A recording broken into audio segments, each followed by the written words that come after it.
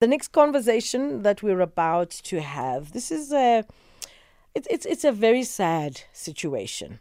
So an inquest into Cardock Four is reopened. You've got Matthew Goniwe, Sparrow Mkonto, Fort Calata, Sicelo Mahlauli. They were abducted, killed in 1985 while on their way home to Cardock in the Eastern Cape. And while they have been actually two inquests, and into those inquests of their deaths, nothing has come out of it, and both the processes have failed to identify their killers. 39 years on, no one has an answer to say what actually transpired, what happened. To join us online, I've got Lukhanyo Calata, journalist and son to Fort Calata, just to find out, have they finally found justice, or do they anticipate to find any justice? Will any justice be served at any given point? But let's introduce our guest and let's find out. Lukhanyo, good morning and welcome to Jet Set Breakfast. Ma'am, good morning. Thank you so very much for having us. This must be so depressing, to 39 years on, and no proper answer has come out of this particular case, which is, the Cardock Four being reopened. What is your response as family to the reopening of the inquest? Ma'am, well, as the families, we are, grateful. We are welcoming. We are ecstatic, actually, that this matter has now gotten to the point where the inquest has been reopened. I think as the families, in the statement that we issued shortly after Minister Ronald Lamula announced the reopening on Friday, we did say, though, that we would have preferred a prosecution, as we had, trying to insist and demand from the NPA.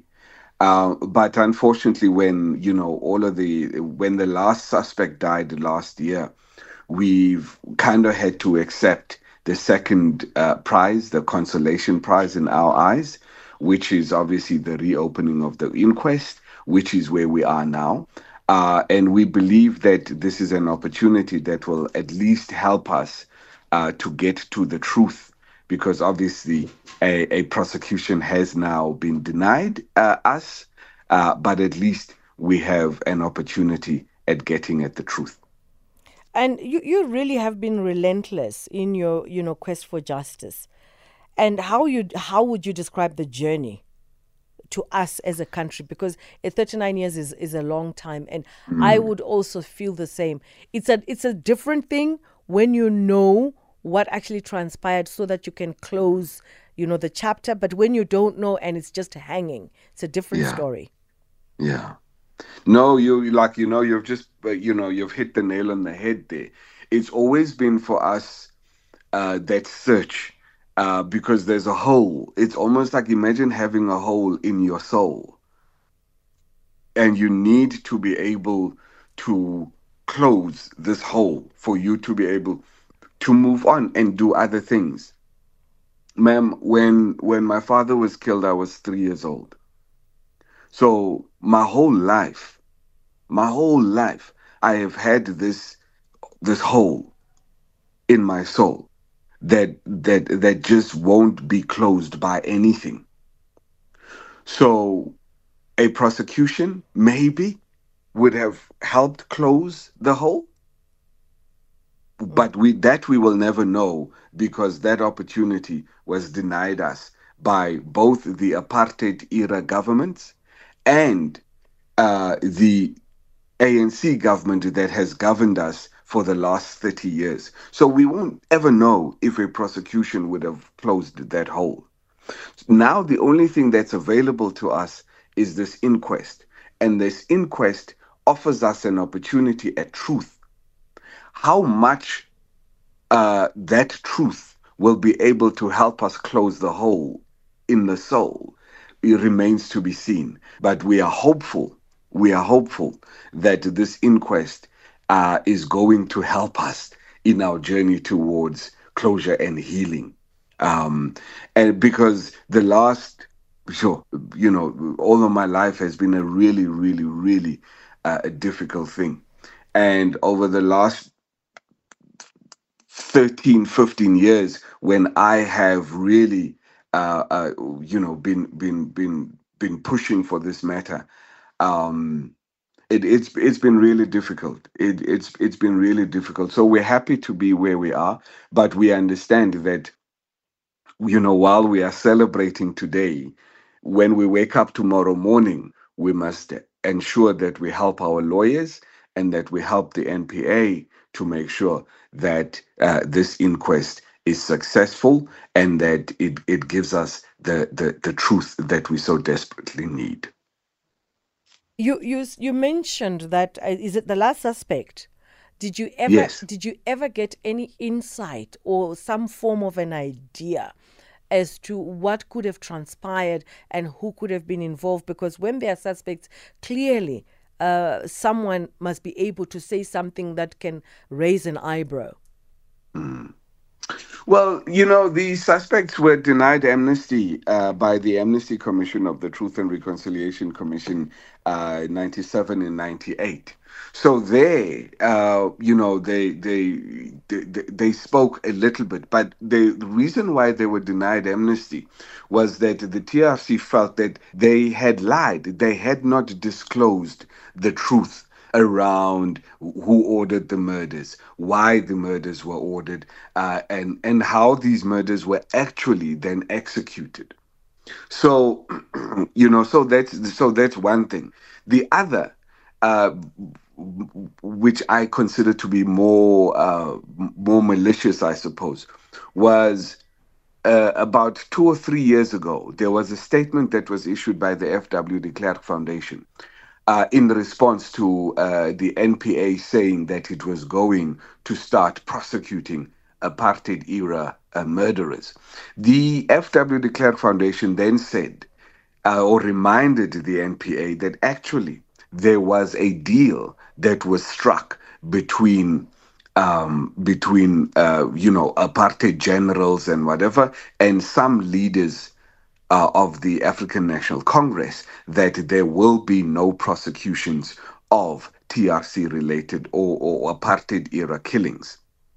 And we understand that that deal to have been, if we prosecute, the white guys for the crimes that they committed against our community, against our humanity, then there were some black people that would also have to be prosecuted for some of the crimes that they committed in against fighting against apartheid.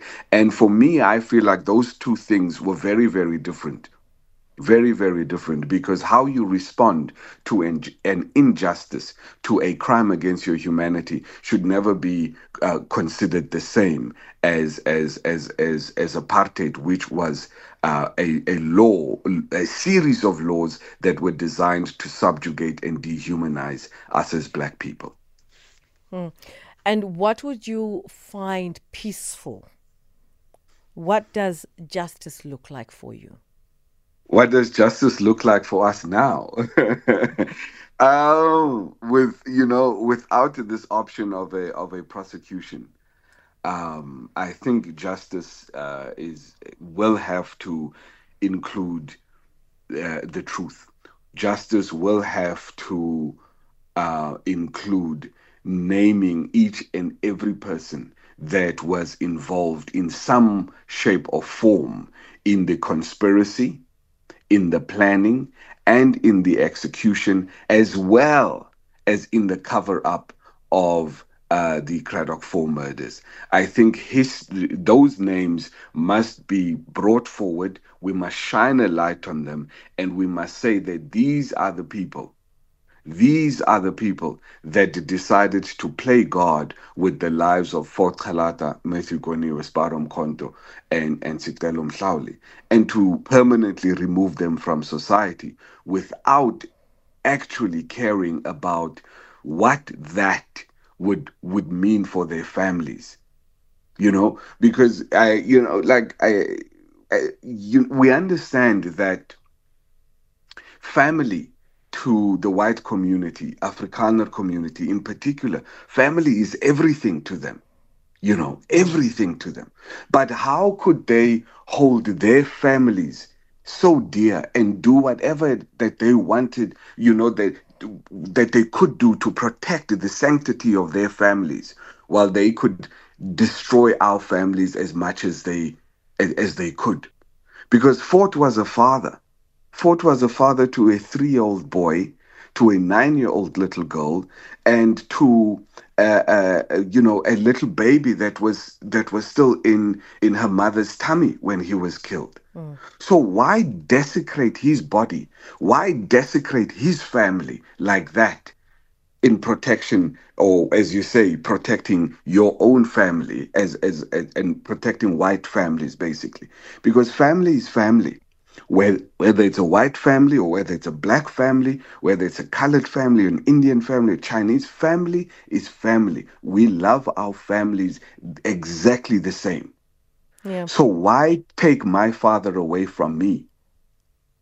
So tell me something. As someone as an observer, so Yes. so many times, the inquest is opened, it's closed. Was it ever closed?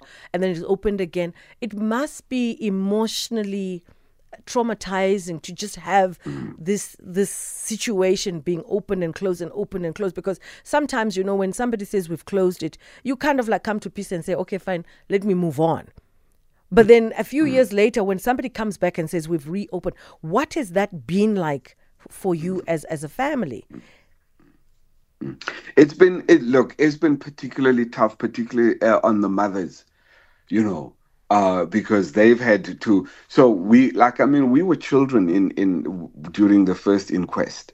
We were all mostly teenagers during the second inquest. So we were children, but our mothers were adults during the first inquest, during the second inquest as well. So and you can imagine that this is just something that my wife and I were talking about, as to how the mothers had very little support.